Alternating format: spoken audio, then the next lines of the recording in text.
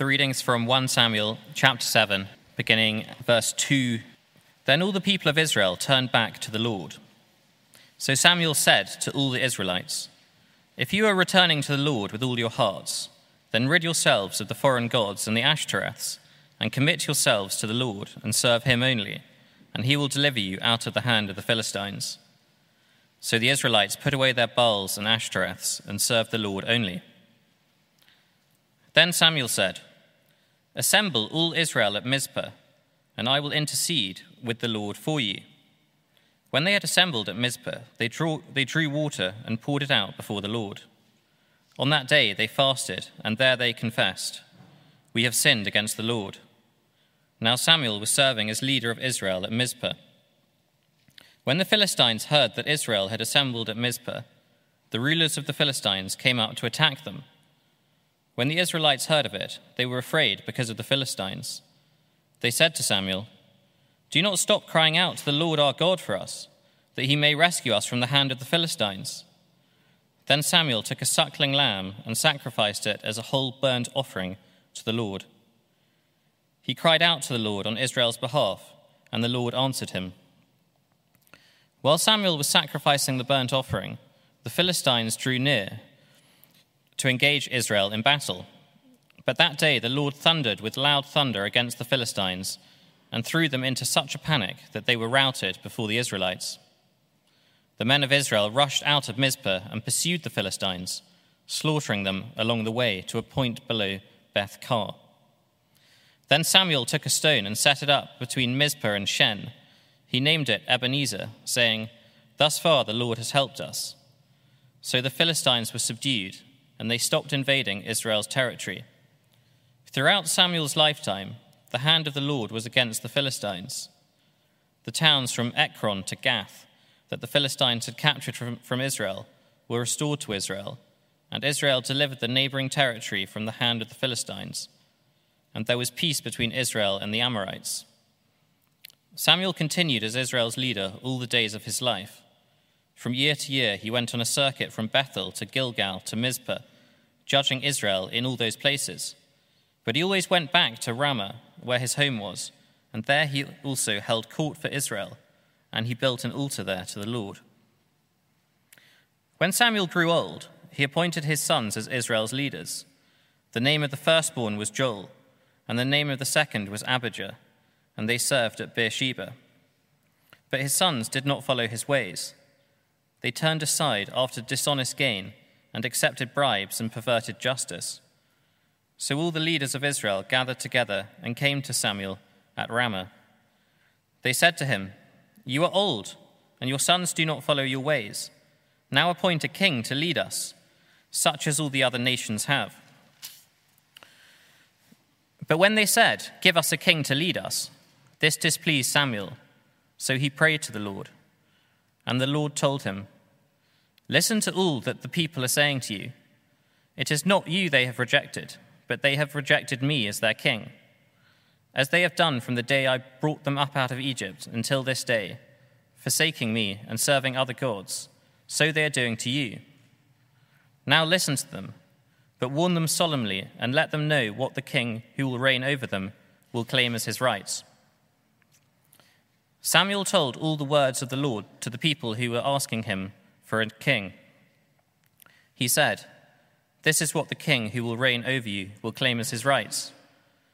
He will take your sons and make them serve with his chariots and horses, and they will run in front of his chariots. Some he will assign to be commanders of thousands and commanders of 50s, and others to plow his ground and reap his harvest, and still to others to make weapons of war and equipment for his chariots. He will take your daughters to be perfumers and cooks and bakers. He will take the best of your fields and vineyards and olive groves and give them to his attendants. He will take 1/10 of your grain and of your vintage and give it to his officials and attendants. Your male and female servants and the best of your cattle and donkeys he will take for his own use. He will take 1/10 of your flocks, and you yourselves will become his slaves. When that day comes, you will cry out for relief from the king you have chosen, but the Lord will not answer you in that day." But the people refused to listen to Samuel. "No," they said, "we want a king over us. Then we shall be like all the other nations, with a king to lead us and to go out before us and fight our battles." When Samuel heard all that the people had said, he repeated it before the Lord. The Lord answered, "Listen to them and give them a king." Then Samuel said to the Israelites, "Everyone go back to your own town." This is God's word. Thanks, Johnny. Good evening. My name's Phil. I'm the assistant minister here, and it's lovely to have you with us. It's lovely to be working our way through 1 Samuel, this phenomenal story, the history of how Israel got a king. Incredible, incredible story. Let's pray. Father God, how amazing it is that we find that this ancient book has such contemporary lessons.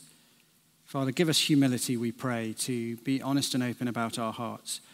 And we pray tonight that you would raise up your Son, the Lord Jesus, that we might see how glorious he is, that we might trust in him and live confident, happy, fulfilled lives, certain that if we have Jesus, we have all we need. Amen. That felt pretty relevant and contemporary preparing this week, a passage all about what is good leadership, and seeing what's going on. This book that's so ancient feels incredibly contemporary. But before we too quickly dive into 10 things that Boris is not, that Samuel says he should be, or anything like that, 1 Samuel is not really about nation states. It's not primarily a list of things that we should be looking for in MPs. It's primarily written about the rule of God's people. It's more about, if you like, the application is more about the church than the secular government. And the danger is, if we're so busy pointing the Bible at other people, those awful people breaking the rules, we forget that most of the time the Bible is pointing firstly at me. And I think we'll find actually, as I prepared, I found actually there were more uncomfortable questions about my own heart than I had realized on first reading. Let me put it this way. As I am a grammar Nazi, and so it pains me to put it this way. But the best way I can come up with to explain the take-home, the sort of summary of this passage is this. Jesus is all the impressive you need. Yes, I know it's ungrammatical, but it is basically what Jesus is all the impressive you need. What on earth do I mean, and why is that even vaguely relevant to you in your daily lives?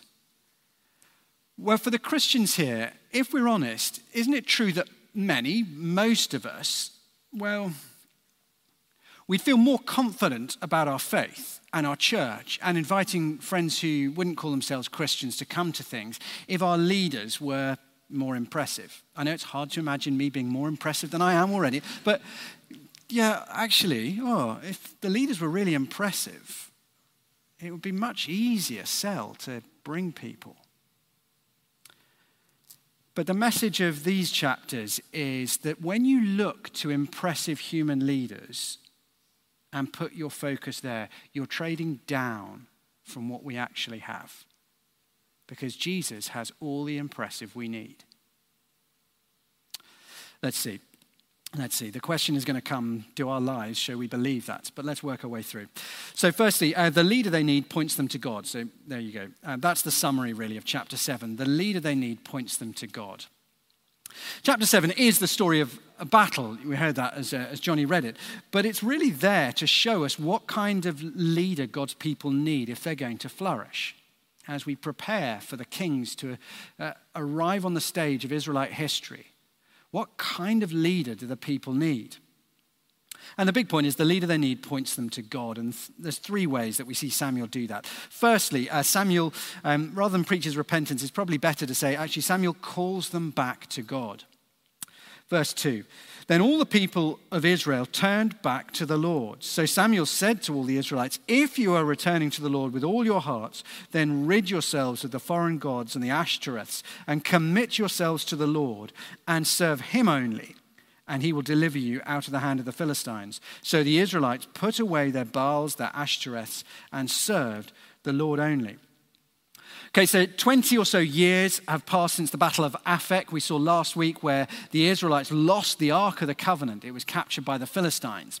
And I think the implication of these verses is Samuel has been preaching God's word for 20 years. And finally something's changed.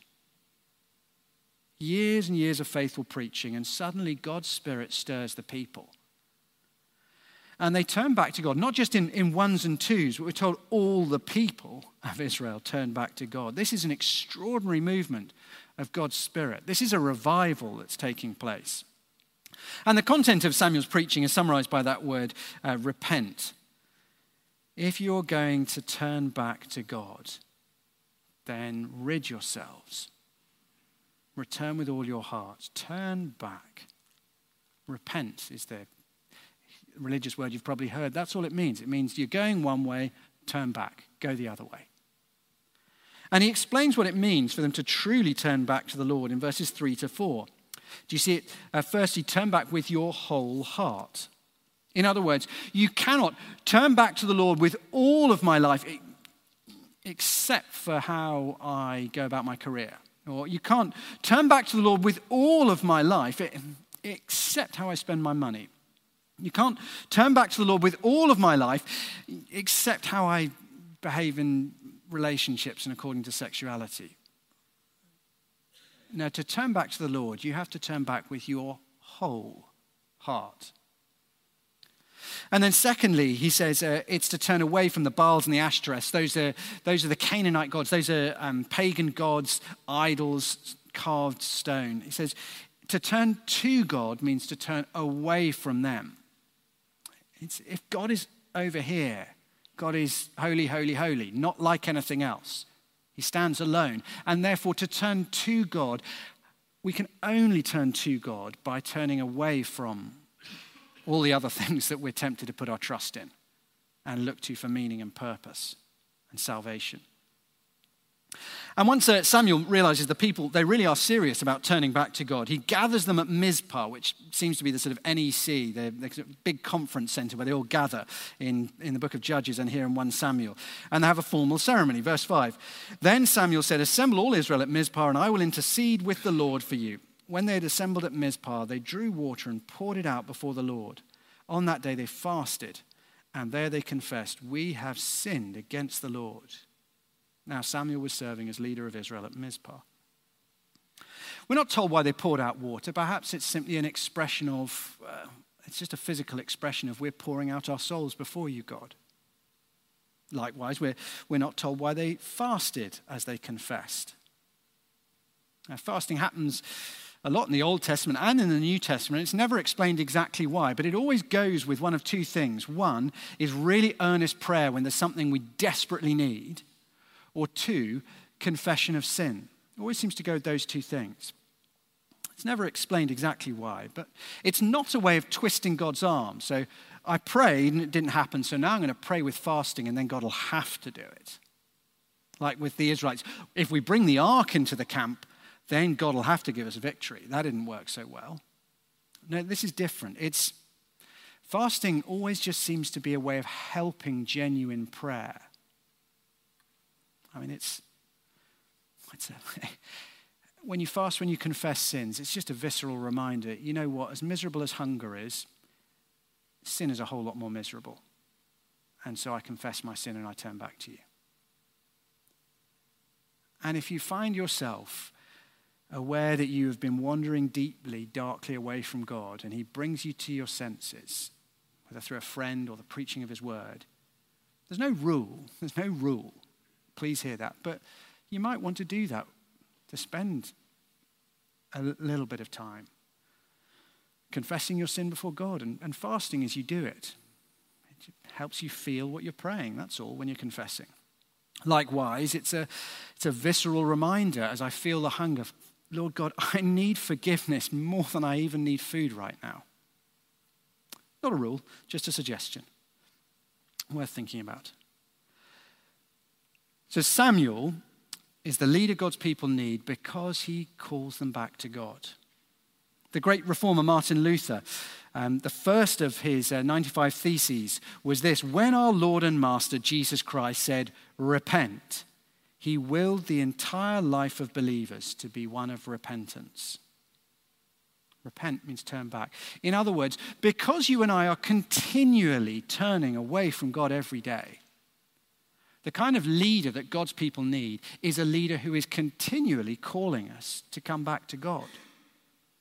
The leaders that God's people need are leaders who are seen to repent themselves and who weekly, regularly are calling God's people to turn back to God. It's the first kind of leader. Secondly, he prays for the people. The leader God's people need prays for the people. So we saw in verse 5 that he interceded for the people. And then, which is basically he stood between them and God. That's what interceding means. He stands between them and God, praying for their forgiveness. He also promised them, did you see verse 3, that God would deliver you from the hand of the Philistines? And they have a pretty immediate opportunity to put that to the test. Verse 7, when the Philistines heard Israel had assembled at Mizpah, they decided they're going to nip this national movement of unity under God in the bud. And so the rulers of the Philistines came up to attack them. When the Israelites heard of it, they were afraid because of the Philistines. They said to Samuel, "Do not stop crying out to the Lord our God for us, that he may rescue us from the hand of the Philistines." Samuel took a suckling lamb and sacrificed it as a whole burnt offering to the Lord. He cried out to the Lord on Israel's behalf, and the Lord answered him. Now, if you remember last week, you'll know what's going to happen. Well, also, Johnny just gave us the reading, but even if you switched off at one point in the reading, if you listened really carefully last week, do you remember, before the battle of Aphek, the Philistines heard and were afraid and won. And here, we have hearing and fearing, and if we've been listening, we'll be expecting the winning this time to be the Israelites. They're the ones who hear and fear and will therefore be victorious. And this time, they do not rely on superstition, but on the supreme being, the Almighty God. As they call on Samuel, please cry to God, pray to God, we need his help. Verse 10, while Samuel was sacrificing the burnt offering, the Philistines drew near to engage Israel in battle. But that day the Lord thundered with loud thunder against the Philistines and threw them into such a panic that they were routed before the Israelites. The men of Israel rushed out of Mizpah and pursued the Philistines, slaughtering them along the way to a point below Beth-kar. Samuel cried out, and the Lord delivered. You see, the leader that God's people need is a leader who prays, because the only one who can deliver God's people is God. Now, you and I don't face Philistines. I don't think there are any Philistines left. You may want to say your boss is, but we don't face any literal Philistines. But in a world where there is sudden sickness, financial worries, failure, disappointment, toxic relationships, and ultimately death, we need more than just human help and human strength. We need Almighty God. And so leaders who truly love their people pray for them, because it's God's help that we need. Lastly, in this chapter, the leader that God's people need reminds them of God's salvation. So what does Samuel do once the Philistines have been defeated? Then Samuel took a stone, set it up between Mizpah and Shen, and he named it Ebenezer, saying, "Thus far the Lord has helped us." And there's that weird song in the line in the song, "Come thou fount of every blessing, here I raise my Ebenezer," and now you're going to understand it. And in a minute you're going to sing it. And you'll sing with meaning like you never have before. So what is it? Ebenezer just means a stone of help. Now, very interesting. Ebenezer was the place the Israelites gathered before they went to fight the Philistines at Aphek last week. Ebenezer was the place where the Israelites did not look to the Lord for help and lost. But now, this stone monolith will stand as a reminder that throughout their history, the only reliable source of help they have is the Lord God Almighty. Thus far, the Lord has helped us. Now, you may be aware that future generations do not always share the values of the generations who raise monuments, statues, etc. Hence, they get tossed in the Bristol Channel, possibly rightly, etc. But that's exactly why Samuel's raising this stone monolith. Because he knows that future generations may well have a different set of values, may well think, actually, we won't trust the Lord our God. And he wants to raise a reminder in stone to stand through the generations to tell the future people of Israel, the Lord, and only the Lord, has been our help and our deliverer. So don't be so quick to turn away from him, for we have had no other help. See, the leader the people need is a leader who reminds the people of God's salvation so that they'll keep on trusting in the Lord. Because they trusted him this day, but Samuel knows in 1, 5, 10 years it may look very different. And you and I need to know there is no way for us to be saved from the judgment of God and the eternal death that every single human being here faces. There is no way to be saved from it except through trust in the death of the Lord Jesus Christ in our place on the cross. And because of that, leaders who love their people will keep on preaching about the cross so that future generations and this people in a year's time and 2 years' time will keep on remembering to put their trust in the Lord God Almighty. Good leadership does that. So Samuel relentlessly points the people to God in chapter 7, and he teaches them to trust in God alone. And he does it in his preaching, his praying, and his building. And the last verses then, we won't really look at them, but they show the result of this leadership. You heard it as the reading came through, is that there's peace, there's stability, there's security, and there's justice. Because that's what good leadership does. It enables all the people to flourish. All the people flourish.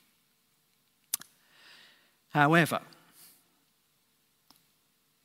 chapter 7 tells us the kind of leader the people need. Chapter 8, though, sadly, tells us the kind of leader that the people want.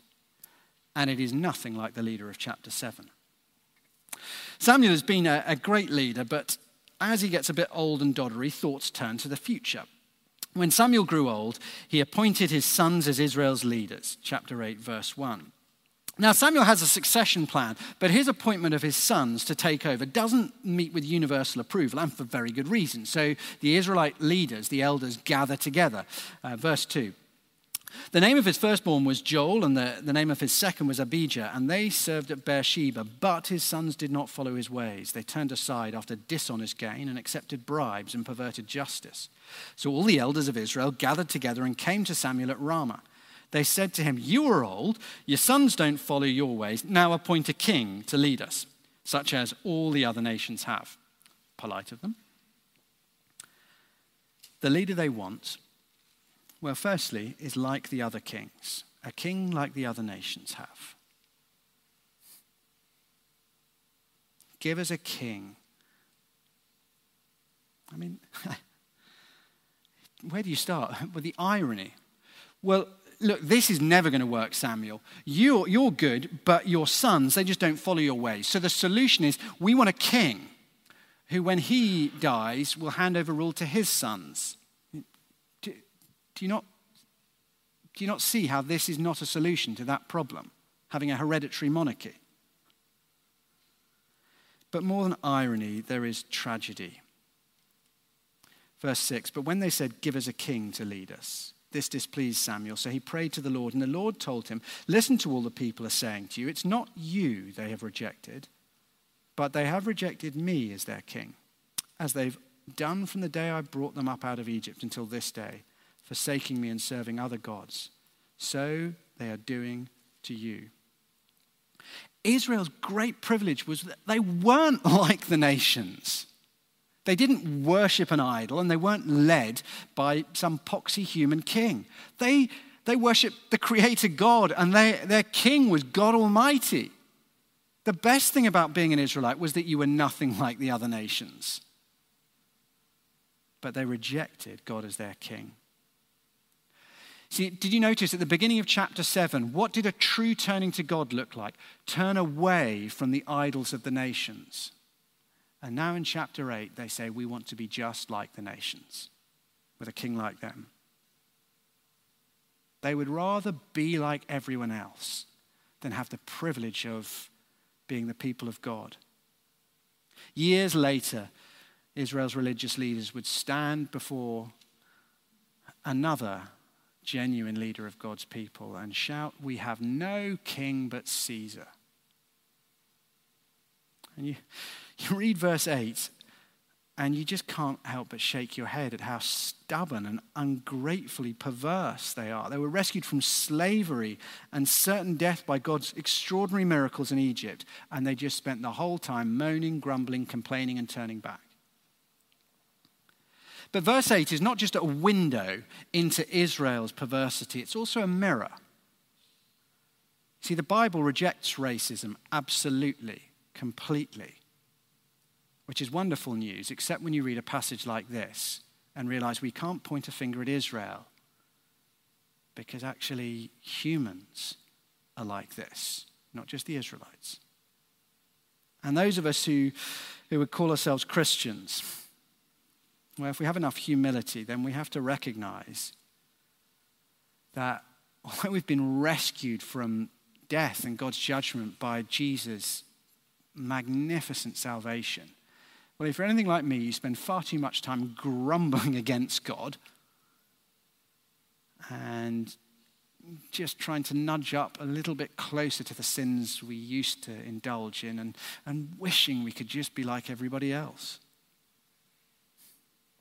How tragic that when the Israelites had the king above all kings, they said, no, we don't want him. We just want a king like all the other kings. Secondly, though, the leader they want is one who takes rather than gives. So, verse 9, God says to Samuel, now listen to them, but warn them solemnly and let them know what the king who will reign over them will claim as his rights. Now, when the reading took place, I wondered, did you notice the word that was repeated in Samuel's description of what the king would be like? Have a look, verse 11, verse 13, verse 14, verse 16. He will take, he will take, he will take, he will take your daughters, your sons, your work, your money. He'll take it for himself. From Roman Caesars to Russian oligarchs, it's always the same story with humans. Those with power use it to benefit themselves. I think the most striking example I heard of this was an interview where somebody was talking about an election that had recently happened in the country they'd been living in. And the local politician basically said, I've spent my first term lining my pockets and appointing my family members to key jobs that paid really well. In my second term, I'll serve you. If you vote for somebody else, they'll spend their first term lining their pockets and appointing their family members. I've already done that, so just vote for me.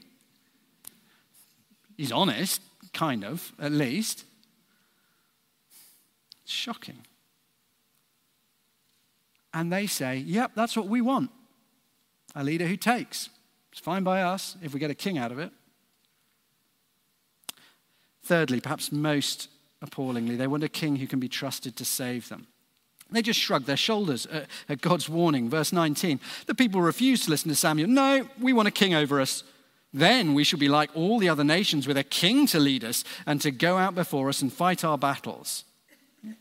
That's why the writer puts chapter 7 before chapter 8. You need a king to fight your battles. You mean like the battle you just had where you didn't even have to raise a sword because the Lord Almighty thundered and the Philistines were completely routed. But no, you need a king to fight your battles. Okay. So you don't want the God who swept away Pharaoh's entire army in the Red Sea. You don't want him. Or the one who smashed down the walls of Jericho or thundered against the Philistines at Aphek. You want a human being waving a sword rather than the Lord who thunders from heaven. Right. I mean, it is as stupid as this. You've got Tyson Fury, 6'9", 280 pounds of brutal, unbeatable heavyweight champion. Now, imagine he happens to be a friend of yours. You're in the same knitting club, whatever it is. And you know him and he says, look, if you're ever in trouble, just call me and I'll come and protect you. Fantastic. And then you get a call to go to a friend's house party. It's in an up-and-coming area. People get mugged all the time, and it's London. And so you phone up Tyson. You say, Tyson, I've got to go to a seriously dodgy hood. The ends to which I'm heading could be dangerous.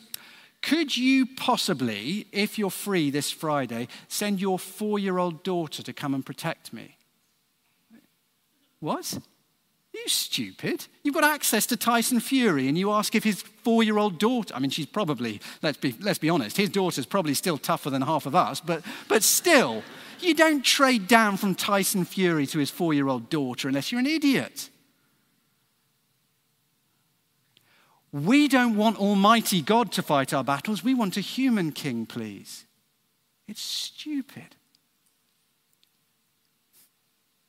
It's what Israel does. Verse 21, when Samuel heard all that the people said, he repeated it before the Lord. The Lord answered, listen to them and give them a king. They want a king for sinful reasons and they want a sinful pattern. So how on earth is God going to provide the leader they need? Come along in the next few weeks. Okay, what does this have to say to you and me today? Well, I hope it's no great surprise that the first big lesson for us is that Jesus is the one who answers our great need of leadership as God's people, who not only calls us back to God, but is God, who is perfectly interceding, praying for us, unceasingly before the throne of God. And he doesn't just raise up a stone to remind us of salvation, but he was raised up himself to be our salvation as he died on the cross. And more than that, he's the opposite of everything that's described in chapter 8. He doesn't take God's place. He is God. And he doesn't take from the people. He gives.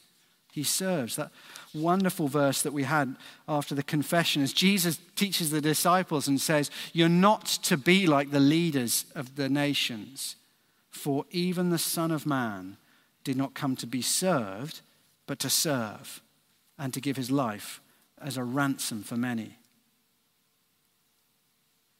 So chapter 7, it points us to the leader that you and I truly need, the Lord Jesus. But chapter 8, I think, is the more poignant and painful chapter. Because I think, as I've reflected this week, that I certainly, and I suspect most of us, are a bit more like the Israelites than we like to admit. In that, look, Jesus he's just not enough for us. So we want impressive human leaders. Even if we never put it that way, we'd like to be able to trust in humans rather than Jesus, although we'd never say it. And you see this, I think, in the way that we think about Christian leaders. There's lots of ways to talk about this, but one interesting thing, you may be aware that in the last year or two there have been a depressing number of scandals where apparently faithful Christian ministers were exposed as actually being domineering bullies who'd really abused their position and their people. And one of the questions that perhaps hasn't received enough attention is why did churches put up with this? Now, you've got to be careful. The dynamics of abuse mean that people can be conditioned, coerced into accepting all sorts of harmful behavior. But 1 Samuel 8 suggests there is another thing at play as well, which is that we so desperately want impressive human leaders to trust in that sometimes we are willing to turn a blind eye to all sorts of awful character flaws. Oh, so long as we get this headline speaker, this great leader. Oh, it looks different in different cultures. Some cultures want the visionary CEO type who strategizes and brings growth. And, well, if a few people get trampled under his vision, that's inevitable. Other cultures want the impressive intellectual, the man of deep learning and the brilliant debater. And, well, if sometimes that skill is used to squash anybody who disagrees with his decisions, well, no one's perfect. And the truth is, look, as someone involved in church leadership, I feel the need to be impressive and I feel inadequate. I just think if I had a PhD, I would be so much more compelling when I told people that you can trust in the intellectual integrity of the gospel. I'd be a much more effective leader of people if actually I'd been an international sports star or a military hero before I became a vicar. Wouldn't people follow more? To which the answer is yes, if the aim was to make followers of you. But I can't save anyone. And the most impressive Christian leader you've ever met can't save anyone either. Only Jesus can. And it matters, therefore, that we are clear about whether we're really trusting in Jesus or whether actually we really trust in impressive leaders. Because if we're not really pointing to Jesus, people will not be saved. I watched one of the Basilian Attenborough documentaries, stunning camera work and slow, breathy voiceover from Attenborough. They're all the same. They're brilliant, but they're all the same. And it was one of the ones with turtles. And it's incredible the way that they're locked into their DNA is this. They know where to put their eggs and where to bury their eggs. And the eggs hatch at full moon with the moon shining over the sea. So as the little turtles hatch out, they scramble towards the light reflecting off the water, and they'll be safe in the sea. The sea is their safety. Problem is, humans have built all along some of those lovely beaches, all these massive bars with bright, shiny lights. And so the turtles come out of their eggs and they see brighter lights this way. And so they head and get squashed on the roads or eaten by predators. Because the bright, shiny lights, they blind them to the light that can save them in the sea. And the more that our focus and our talk and our confidence is on the celebrity Christian leader, the less it really is on Jesus. And he alone can save. And if actually we really trust and take confidence in how impressive our leaders are, then our church will never be more than can be achieved by humans. And we'll miss out on God's power because we're so busy trusting our own. See, the truth is Jesus has all the impressive we need and we could want. And if we want to see God at work with his mighty power amongst us, we don't need impressive leaders or celebrity ministers. We just need a deeper confidence and knowledge, an experiential knowledge of how awesome Jesus is. And he's better than anybody else. There's a brilliant organization called Christians in Sport. They support Christians from professional to even right the way down to my sort of level of sport. But they say, I remember talking to one of the directors, and he said, as soon as people find out that there's a couple of Premier League players who they support who are Christians, they go, oh, could you send them to us to give a talk? Because they think, if only I can bring my friends to hear this Premier League player, wow, they'll come and they'll hear and they'll become Christians. He says, the truth is, lots of people will come to hear them. But actually, it's very ineffective. Because people, they're just wowed by the celebrity.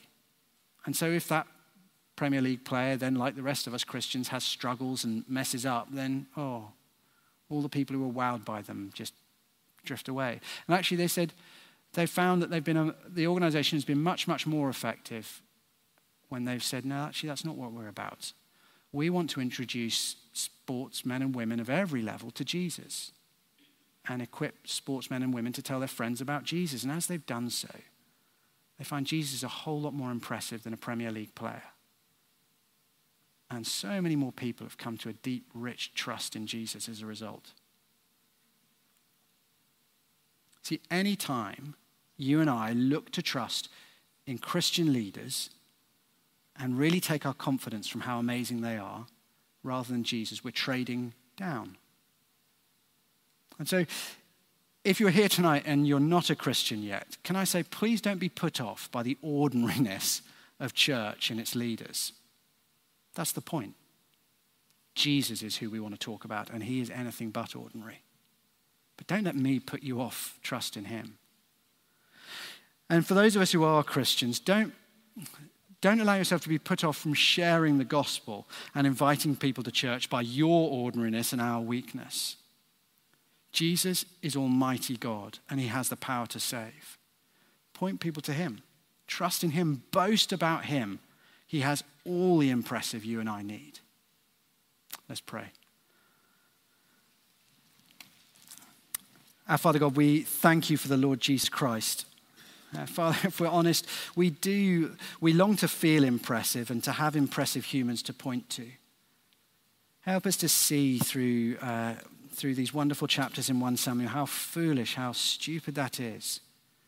Help us instead to rejoice that although our God is not seen, he is almighty. And so we pray that we would grow in our confidence in his salvation and his daily provision and protection, and that we would be bold to live for him and speak for him, knowing that even ordinary people like us can invite others to meet the extraordinary Jesus. Amen.